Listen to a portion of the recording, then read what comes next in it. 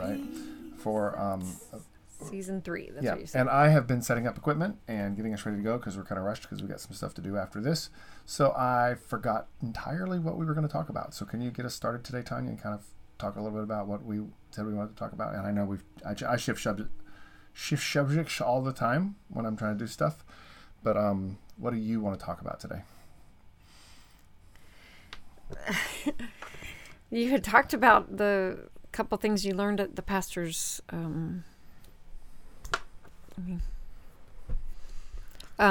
you were going to talk about trusting your heart, the scripture. I don't even remember what the reference was. Is it Isaiah? The heart is deceitful above all else. Yeah, trusting our feelings versus some things. That's true. And I guess we shifted all of us. I did. I said that was what we wanted to do. Oh my gosh, I have so many notes. We're starting an entire episode about things that, and I'm going, oh yeah, look at the last episode. We talked about what we wanted to talk about here too. Yeah, we can talk about that. I talked about it earlier. Well, it's a good subject because lots of people think they should listen to their heart. That's like the whole... It is, and many songs have been written. Listen to your heart. You know, listen whatever. to your heart. I think you're right. If anyone wonders if we do these off the cuff or not, or if we plan them out, this is your evidence. It's very much we come to these things with a lot of ideas on our mind about what we want to do, and then I listen to my heart sometimes at the last minute and think, what about this? This is an interesting conversation we're having. Let's talk about it. But today, I was with a group of pastors in our community, and one of the things that we're dealing with in our community is people are coming back to church after being away from church for so long with COVID. Well, they haven't had COVID, but because of COVID. And they're coming in shifts and things we've seen. And one of the things that is sad, and we can touch on, is we're seeing that some of our churches that have been in our community have had racially mixed and diverse congregations are finding that racial component is not coming back due to some of the racial tensions that were experienced in 2020. At least that's what it seems like. So we're learning. We're living the lessons of what happens when relationships are separated for periods of time. We lose the ability to believe in one another because we're not interacting with one another. Again, a great conversation. We have a real life lesson on that through these COVID times. But one of the things that came up in that conversation was that we tend to shift with how we feel. And in the Greek construct, the feelings are in the heart. And so when we say, someone wants to follow their heart or follow after, they're saying follow after your emotions or your passions. And the prophet Jeremiah records in, did I say Jeremiah 17? I think. I forgot where it was. But anyway, that the heart is deceitful above everything else, and it is completely without repair. And meaning that we lie to ourselves. It's not something that is reliable at all for us to continue to look at our own feelings or emotions. Yeah. And that relates to... Well, it relates to a lot of different areas. We were talking earlier about some marriages that are struggling around us, and I think it's the same thing. You listen to your heart. Well, first you're told, your heart's going to tell you the one you're supposed to be with, and then you're told that no, if your heart, whatever, if you fall out of love, then all of a sudden you should dump this person and go on to the next person. There's all kinds of cultural I don't know what fallbacks maybe on your passions, your desires, your whatever, listen to your own heart. And like we've said so many times, the Bible's kind of takes right the opposite viewpoint of what life really ought to be, because in that passage especially, it's deceitful. We don't even know what's in our heart half the time. We don't even understand what it is that would be motivating for us, or in the long run actually be good for us. So we as humans have faulty principles that we fall back on. Yeah. And this is one of them. And I just passed a sign the other day that for the most part has had a pretty good message. It seems kind of biblical even. There's one of those little neon type signs where you put the letters up on. and down here. But just the other day, I was kind of disappointed because it said something like "follow your heart" or make. It was supposed to be a kind gesture. Your heart knows who to be kind to, kind of thing. That's not true. I don't think that our heart is what is going to be reliable to, at least if we really want the long run of truth, the long run of real what is pure love, or true, a truthful type of love, I guess, to rule over us. It is not going to be dependent on our emotion. Yeah, the reference is Jeremiah 17:9. So it was, and that's where it's at. It says the heart is more deceitful than anything else and desperately sick.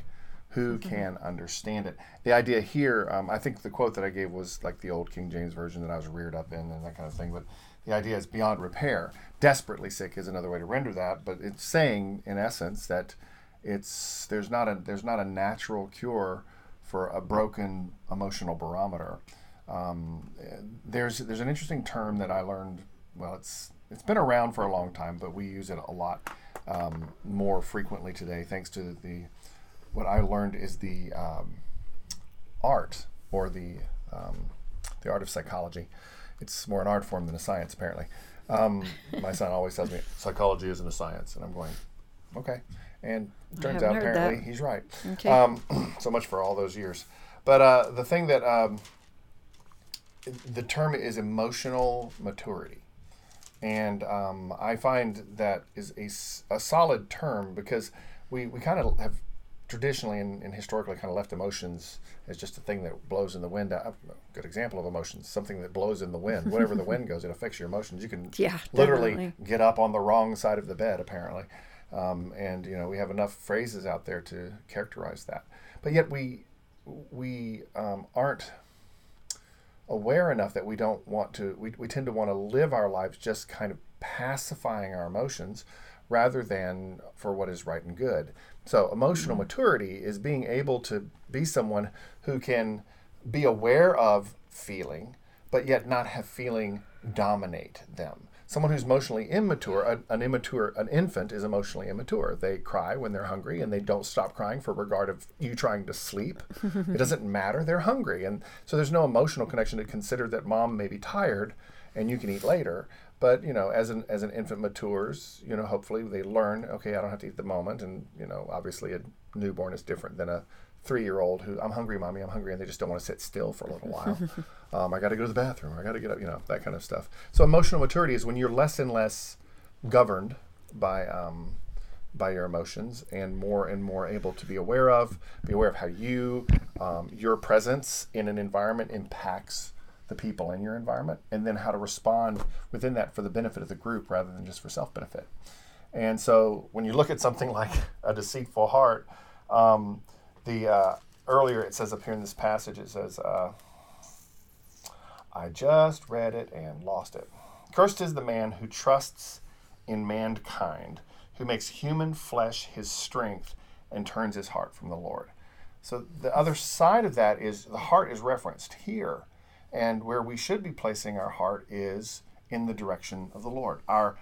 We should be looking to show passion and love and emotionally seeking out God in what we're doing. And in that satisfaction, then we will become aware of how when that is satisfied in Him, we are now able to live and act in a way where we are more satisfying.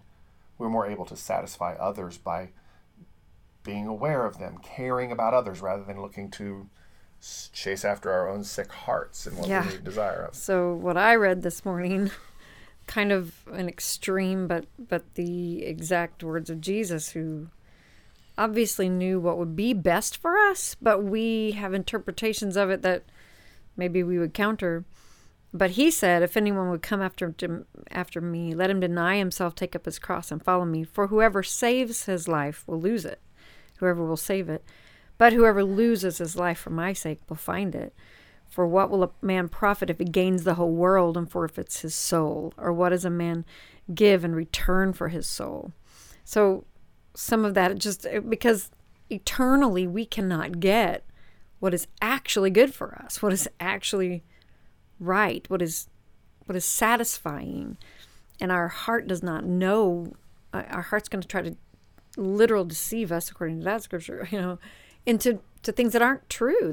Because it's a fleshly type of connection. It's not a spiritual connection. Until we have given our heart, our soul over to Jesus to please him, then we're not going to really even understand what's going to please us, I think. Yeah. I think that maybe that's what, and he's talking about, because eventually we're going to be with him, and that's going to be what is more important.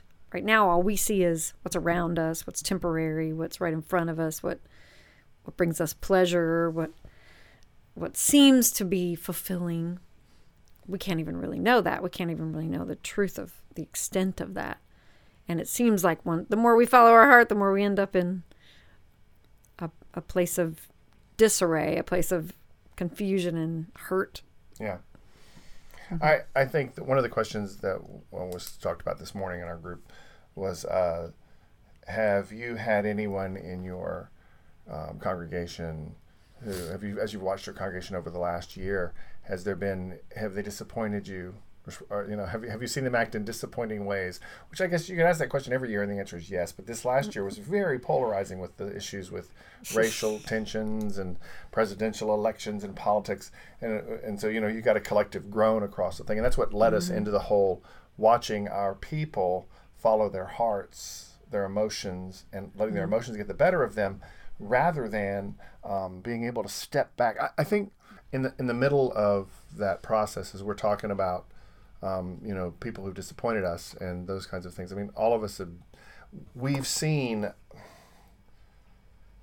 I can't think of the words now. We are divided because we're letting our emotions get the best of us. The political narrative, this just constant egging and messaging that's coming across the pathway, the people in our lives, and we are as guilty of it as anyone, and need to be guarded against it more than anyone. And we could do an entire rest of our time talking about the dangers and damages of social media, of the places where we have dialogue that don't require relationship, and the places where we receive information that don't demand responsibility. So you have, for example, every single day you can get on Facebook or Twitter or any of those places, and you can have dialogue with absolute strangers, but there's no relationship there, and you may be talking to someone and they may be, and tear you apart at 1 minute, love you the next. And world is taken through TikTok right now, little bits of things where it's just quick and entertaining, but there's all of this faux relationship that's out there that doesn't require any sense of responsibility or work to maintain. Then what was the other thing I said? Relationship. Oh, and then the stream of information without any real need for us to own the responsibility of that as well. In other words, every day you get up and you spend, some point in the day you're hearing the radio news, or you're hearing the dialogue, the national dialogue or the local dialogue, and it's always coming from the point of view of whoever's sending that across the airwaves, and you're taking that information in, but what are you doing with it? How are you letting it affect your day? For that matter, it may be something that has nothing to do with that narrative, but someone who cuts you off in traffic can set your tone because of your heart being agitated because you're late for work, or someone in your someone did have a dialogue with you in your home that morning, or that can just set the pace on how you interact. Being able to seize control of that emotional whimsy is not the word I want to use, that emotional whim in your life, and then own it, and then take ownership of it, and then put it in its proper place, so that you don't begin to do damage around you, but instead that you begin to do life. You begin to pour help into someone else's day.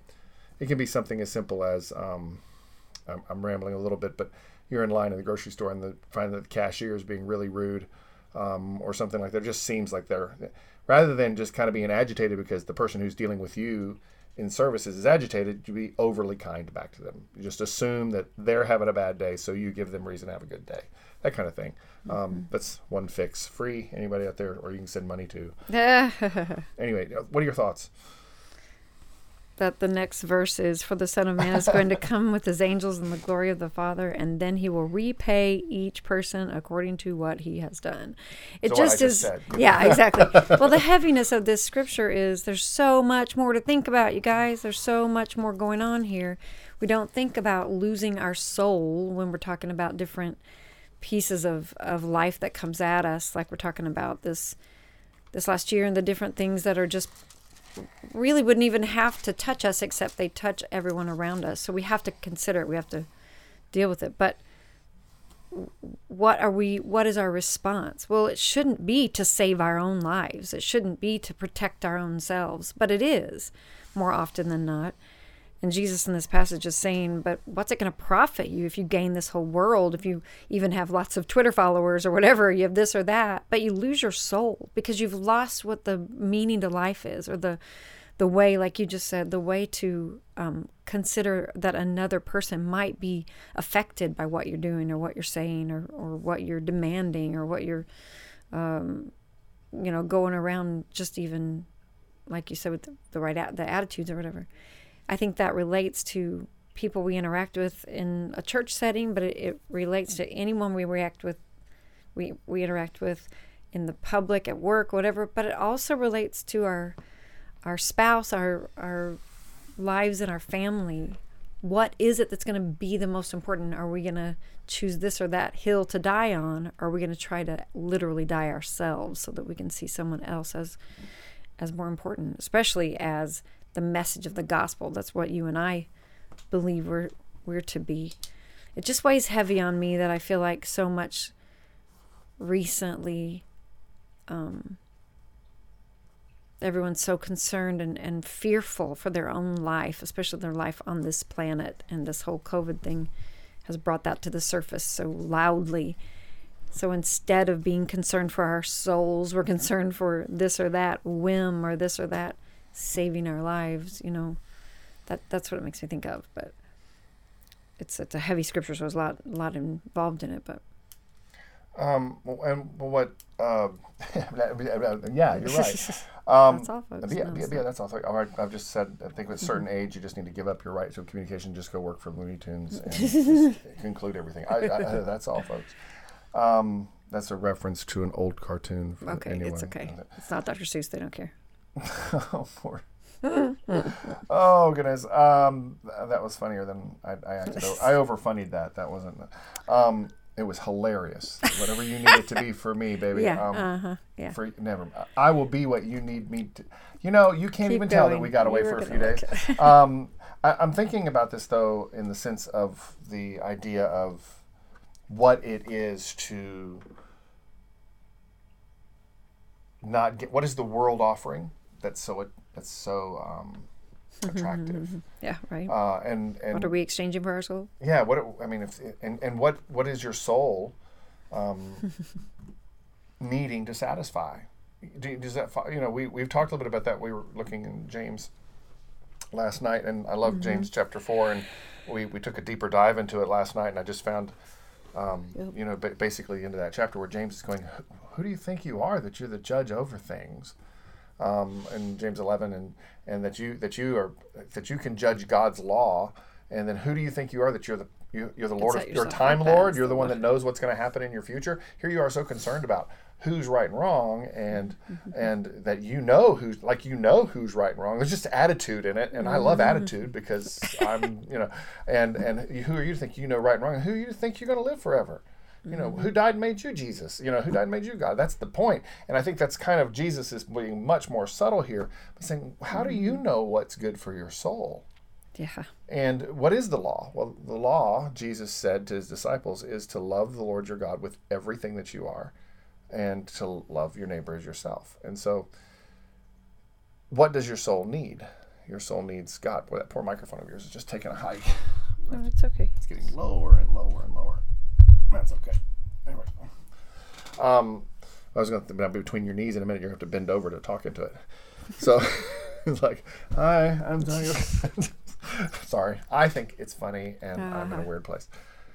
So what is now to get back to serious things, because that's all we talk about here, is what is your soul? What is it that your soul needs? And see, I did this last week. I think I talked more than you did. I want you to say wise things too, because you have so many. You are a wise woman, and I want you to say wise woman things. Solomon did the same thing. That's what came to my mind this week. Okay, see, well then you say it. What did Solomon do? He asked for wisdom. His concern was to be a wise leader.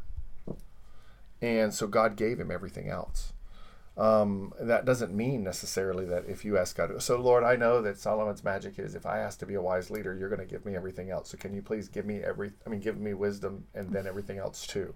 Solomon, I don't think genuinely was concerned about everything else. He was just concerned about not screwing up the job. He wanted to be the king that he was supposed to be. And God blessed him for having the right heart towards that. And so what it is to gain what is it that we should be looking for in life to satisfy our life? And that is to find our strength in God, our relationship with him, to understand that the giver of life is actually the best one positioned to give us life. Yeah. That makes sense. Absolutely. Well, taking it, I've always been a little bit confused about this passage because he says to deny yourself, take up your cross and follow me. So we know what I've always known or been convinced of from a very early age, that following Jesus was the best part of life. It was the best thing about life. It was the only thing you should do in life anyway. The rest is kind of all, as you go, you're going to be doing or whatever. But taking up your cross and denying your own self and taking up your cross, those things are difficult concepts for today. I don't think we can understand exactly what Jesus meant there. So what is it, maybe he's saying, what is it that's valuable to you that you're missing the things I'm calling valuable or something? What is it that you need to, let die so that you can see that following me is the most valuable, the most satisfying, like you've used the word, the most true to what you're really looking for, what's really going to fulfill you, because I made you. I know what's going to fulfill you. Yeah. And I can bring out of you what you can't do on your own and what you aren't even capable of doing. But the problem is, he says, first, you're going to have to realize you can't save yourself until you realize that, and you let yourself, let your life loose so that I can save it, so that I can rescue it. Then you're not going to ever find it to begin with. It's never going to be something that makes sense, that gives you, to me, we've always talked about how a depth of Christianity gives you a little bit sense of a depth of life. There's something about the spirit realm and understanding, kind of, we've called it, even sometimes we watch other people and think they don't even have, quote, common sense. But my mom and I talk about quite often how that seems to be, in reality, the Holy Spirit. The Holy Spirit gives you a sense of what the world's about, and it gives you a foundation to consider what is important and what is not. So when you're, losing yourself in Jesus, I think this passage is, when you've said, I don't want to save myself, I want to lose myself in you, then he's saying, by that very token, now I can show you what real life is, right? Or I can lead you toward what truth, what is going to save your soul, what's going to give you the depth of soul and truth that you're actually looking for, that's going to fulfill you. I don't know. Is that? Yeah, I think, it's kind of like the illustration is, who's best to fix your car than the guy who made it. Who's best to fix your incurable heart than the guy who made it. And I'm thinking, what's the better way to get somewhere if you're going somewhere? Have someone give you directions and you follow them. I don't know about you, but I can't remember past step 3 most times. I still to this day say, send me, if I don't take a list to the grocery store, I'm done pretty quickly when I get there. Good news is I made it out pretty quick, or I come home with a lot more groceries than I needed. But a GPS, one of the best things in the world that happen in navigation is turn-by-turn GPS. It's like you have your best friend in the car with you going, turn right, turn left here. But truthfully, I think that, having that, God didn't, why are we spending so much time searching the Bible and searching self-help books and searching all of these things so we can figure out how to make ourselves better, when what we've been invited to, the gospel, the good news of the gospel, is we've been invited to be with one who is better, who loves us as we are, and will give us guidance every step of the way. Jesus didn't tell his disciples, okay, now, we've done 3 years. You have all the important things. Here's the instructions I'm going to leave you with. I want you to do this on this day of the week. Every season, I want to make sure that you have one celebration to remember that I left and came back. And I want you guys once a year to have this holiday. We're going to call it Christmas. It's to celebrate my birth. And I make sure that you have all the choirs and things happening, and that people are going to come around once a year, and there'll be others who come. He didn't give us a list of instructions and ways to follow. Make sure that you're always nice to the guy on the street corner, and all the things. Instead, he gave us another promise. He said, I'm going to send. He said, I have to go away from you so that I can send someone to you. Jesus promised that he would never leave us. And he never. So is Jesus sitting in this room right now? Well, no, he's not physically sitting here. At least I haven't noticed. But he is sitting here because the Holy Spirit is here. And the Holy Spirit is part of who God is. And so Jesus promised that he would send another counselor. We are not called to spend our lives figuring out the rules in the book. We're called to spend our lives knowing the simple ruling guide, which is loving God. And I really, really am at this kick at my life going, I think Jesus needed to add love your neighbors as yourself, just because he was in a conversation with people who weren't that smart and were having neighbor hate loving issues. Mm-hmm. Because I think the truth is, if you love God with everything that you are, he loves his people. He loves his children, so you're going to love your neighbor if you love God and you see through his eyes. Mm-hmm. So while we can talk about loving neighbors as the second thing, it's still love God with everything that you are, and the neighbors and everything after that are going to take care of itself. I think, so we're supposed to have that understanding that we're not chasing after guidelines for living. Here's 6 steps to happiness. We're one relationship to a joyful life. Well, and yes, but also Jesus is a pure example of, but it may not go the way you think. And if you are sold out in the sense of over to him, then your best life may not be what you think it's going to be. So you see a lot of people just really struggling. A lot of people, whatever, different types of sacrifices they're going through, different types of hurts and whatever. And I think that sometimes we get deceived and think our best life's going to be our own pleasures or our own happiness or our own this or that, like you said, this or that perfections we can find from self-helps and stuff like that. Jesus said you're going to have to give up your life. You're going to have to, and he said, the passage right before the one I read was Peter saying, no, don't tell us you're going to have to be killed and, be raised on the third day. Don't do that. It's not going to happen to you. And he says, get behind me, Satan. You don't have in mind the things of God, only the things of man.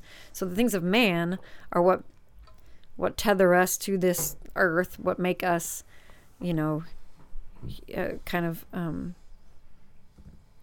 feel like anyway, make us fulfilling the flesh or fulfilling what is seemingly bringing us joy. And I think what we forget is that the things we give up, the things we sacrifice for each other, the things we overlook, like all these hurts on, all the forefront right now of cancel culture and all that. It's all about the way you've hurt me, or the way you've, this or that, or the way 200 years ago you hurt me, or whatever it is. That doesn't make any sense to me. But people used to, in this country, it used to be legitimately they gave up themselves for this country and for freedom and and that's what the military was all about. Give your life away, basically. So many young people went and gave their life away during World War I and World War II, whenever, just because they believed there was a bigger cause. There was something greater than they were, greater than their experience right here, right now. It just feels like it's all about me, pleasing ourselves and making sure I'm happy, and then whatever you, and that's the greatest temptation we've got, I guess, because the enemy, that was all his deal too. You can have this and you can have this. I don't know. There might a lot of questions come up with that. So you bring that to light, and kind of there's two things that you talked about to me, and that was, what do you do when there's disillusionment? And I think that when we start to deal with disillusionment, life isn't going as I think it should or thought it should. The questionnaire is, so how do you deal with disillusionment? How do you deal with the fact that life is beginning to unravel? It's nothing like what you thought it should be. And the second one is it wrong for me to be a planner, to have dreams and goals and visions about what my future should be? Because that you can't be disillusioned unless you had the illusion to begin with. Disavowed of your illusion. You never really broke that word down before. That's very interesting. Those are the two questions I guess I would have for you, right? How do you deal with disillusionment? Since you in this relationship are probably the most disillusioned of the two of us because you married a guy who didn't fulfill any of your visions. Well, that's not true. I'm over self-deprecating. I hope I'm over self-deprecating myself in this I've said that word too many times now. It's starting to lose its meaning. Go ahead. Answer the question. How do you deal with disillusionment, Tanya? The dreams that you have. Is it okay to plan? And what do you do when the plans don't work out? Let's just make it real simple.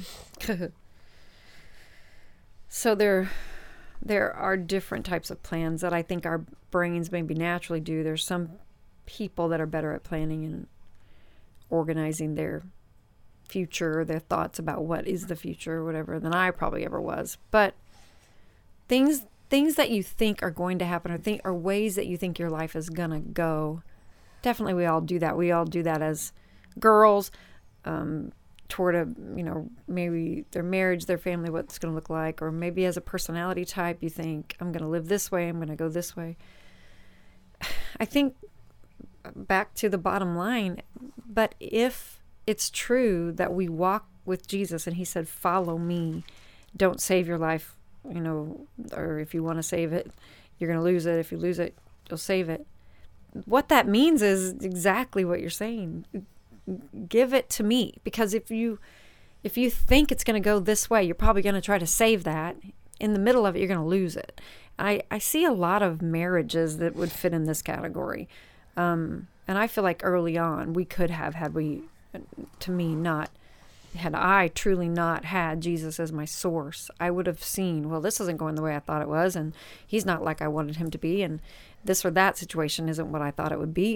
Even for me, it was, this is not honoring to God, or this is not, whatever the self-righteousness that comes in sometimes. But I think because I genuinely think he would bring me back to, but is that more important? Is your way and your understanding more important than my way, my understanding, and the way that you can trust me?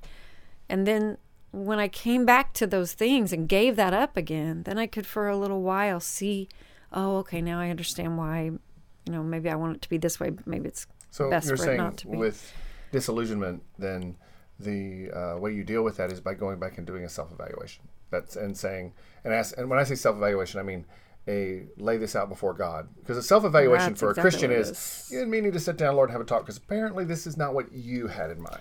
Well, is that where you're going with it? Every bit of my days have to be that way. It's kind of pretty much daily. Yeah, that's what journaling was all about for me. It was laying all my complaints and confusions and everything out, and it still is, because I can't filter through what is my human thoughts versus what is God telling me until I get it out of myself and put it at his feet and say, I don't want what I want. I want what you want. And I don't do that perfectly at all. I don't do it right most of the time. But I believe that I couldn't survive if it wasn't that, because I'm disillusioned quite often. I mean, most of us throughout the course of a day could be, discouraged by this or that, or thinking that we're less than here or there, or thinking that we're more than and deserve more here or there, or that we're, whatever. There's so many aspects to that, so disillusionment is constant. But I think that's why Jesus said these are simple instructions. They're just really difficult instructions. They're simple in the sense that if you're worried about your own life, you're likely going to lose it. If you give it to me and let me worry about it and worry about your soul. In other words, to me, that's the part that you're saying. Worrying about my soul is seeking him so that he fixes me. He saves my soul. then that's the only thing that's going to be really in the long term, anything that's in my hands, is to give it back to him. Everything else, if I try to hold on to it, I'm going to lose it. Well, it's interesting. I think sometimes we forget how lucky we are that we can even ask this question. What if life doesn't go like we want it to? Well, if you're Anne Frank, yeah, right. Did she get to ask that question? I'm pretty sure life didn't go like she planned. She died young, right. And she spent most of a couple of years of her life hiding behind a wall in a house. She wrote a book that we all had to read in high school, and maybe just for that purpose, to remind us that your life isn't necessarily yours. That's a fair. We have the privilege and the freedom as a culture that we can live life freely and think about what we would want to do with life. And that is a wonderful concept and a wonderful liberty to have, but it's also very much can be a very corrupting concept. And so that brings me to the second question is it okay to plan? Is it okay to dream, to have a desire to, I just want to grow up and have a good living and have a couple of jet skis? These are all things I've never had. That pretty much described everything I've never had. I've had a good living if you qualify it by the wonderful number of children and the joys of those Christmases we'll never forget that God provided miraculously for all the kids. But is it okay to desire some of those things and to want to work after those things, do you think? Well, I don't know why you're asking me these questions. Maybe you should address them. I think that you... Why, you think you're going to give the wrong answer? I think that God... I want to know what you think. Yeah, as Creator God, us made in His image, I think He gave us that. That's a joy of living. It's considering the future, thinking what would we love to see, dreaming up things. But just like that proverb that we quote all the time, help me quote it, a man's makes his plans, but God the Lord orders his steps. It is not up to us to hold on to those plans so tightly that we are angry at God when the steps that He gives us are not of those plans. And I think that's where when we turn those things into bitterness rather than thankfulness. That's what I feel like He's shown me over the years, is that there's a lot of plans I thought, or things I thought maybe even the structure of what I thought my home would look like, or what I thought I've said that to you throughout the years. Well, if it was up to me, if I was running this show, this is what it would look like. We wouldn't have a TV here. We wouldn't have this or that or whatever. Some things like that, I still look back and think, well, it probably would have been smart for us to do that. But I realize that those things were not of the detriment of whatever God had given me personally to be responsible for, which was my walk with Him. And if my walk with Him is reliant on Him and trusting in Him, then I'm going to let Him order my steps. I may make plans, but it doesn't mean that those are going to be ultimately His best for me. And I have to trust that, because I don't have anything else to trust in. And I doubt myself and disappoint myself all the time. And there's also scriptures like Proverbs 12:15, the way of a fool is right in his own eyes, but a wise man listens to advice. So there's all kinds of things we think are right until we hear perspectives that are out around us, until we get married and we have someone else completely different perspective adding into things. That if we stay staunch in this way and determine that it's got to be our way, we're going to lose our life. We're going to lose what we have. Like you just said, there may be things we'd like, but the things we have, those are what we can be thankful for. We had many Christmases we could be thankful for, and we don't even know where that came from. We have overwhelming blessings of kids who love us still, even love Jesus, and are trying their best to survive in this world like we are and find His will. And those kinds of things you can't, I don't think you can order and plan for. Right. Because that's what I'm trying to say. So, yeah, feel free to dream, plan, but understanding, I think and I think even James is referencing that. We talked about that last night, I said, but that, it's one thing to make plans it's another thing to forget that part that James does point out. If the Lord wills, God wants us to. God made us in His image, so the desire to create and to explore and to experience life to the fullest is one thing. To assume that you know what the fullest is, right there you go, is a challenge. Is a foolish gesture. I started to say a minute ago, I was real proud of myself for coming up with this, so I want to just say it. It probably has no context, but you were reading in Proverbs, and I don't know if you remember, I said this to you earlier this week. I said, when you don't like it, it's cliche. When you receive it, it's a proverb. Yeah, I like that. You said that the other day. Well, one of the things the truth of this message, real quick. Is one of the things that adds exactly to what you just said is in that James passage, which is James 4, by the way, it's talking about those things. Don't come and say today or tomorrow we're going to go and do such and such and whatever, and yet you don't know what tomorrow's going to bring. The very beginning of that whole passage, and talking about judging others and whatever, is what causes quarrels and fights among you.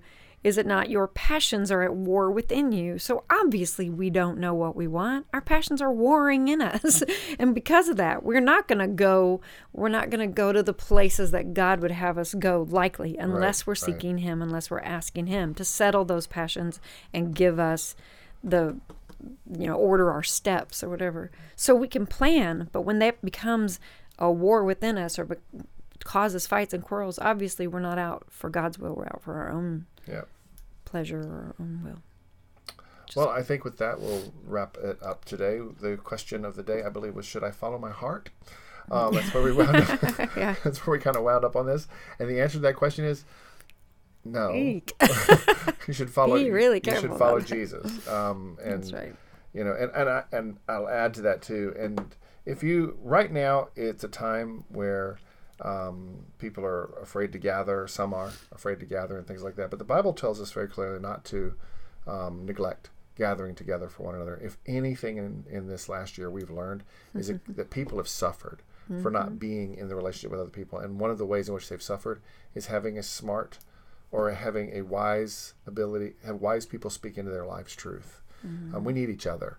We need someone who's not standing right in front of us. We talked about this yesterday. Or Monday when we were driving, we saw the mountains better. Because usually when we drive up in the north in the peninsula, you drove a route that takes you fairly close to the mountains. But this time we were focusing on the shoreline. And we kept looking back going, those mountains are amazing. And I just, it was like, it's because most of the time we come up here, you're like right on top of the mountains. You don't see them. And there's a weather factor because we live in Washington. But it could have just been a nice day. But I think mostly we were stepped back from it. And what gathering together does is it allows us to step back. So if you're out there and you're not going to church anywhere because you're afraid to gather, it's way more important that you stop worrying about your life and tend to your soul than it is to be someone who is so worried about whether or not you lose your life that you lose it all. And I think if ever that message was relevant, it's relevant now. So I just kind of want to wind us up on that point and just encourage anybody at all who's listening, go to church. Go to your community, and let people speak truth into your life. Because we'll do our best every time we sit down to tell you the truth. But by golly, you need someone to look you in the eye and say what they said. All right. So thanks so much for listening, and we will see you again. Well, we won't see you at all, but you'll see us or talk at us or listen to us again next time on Ask Mom and Dad. Still the number 5-star rated podcast by all three of us listening. Take care, and we'll see you.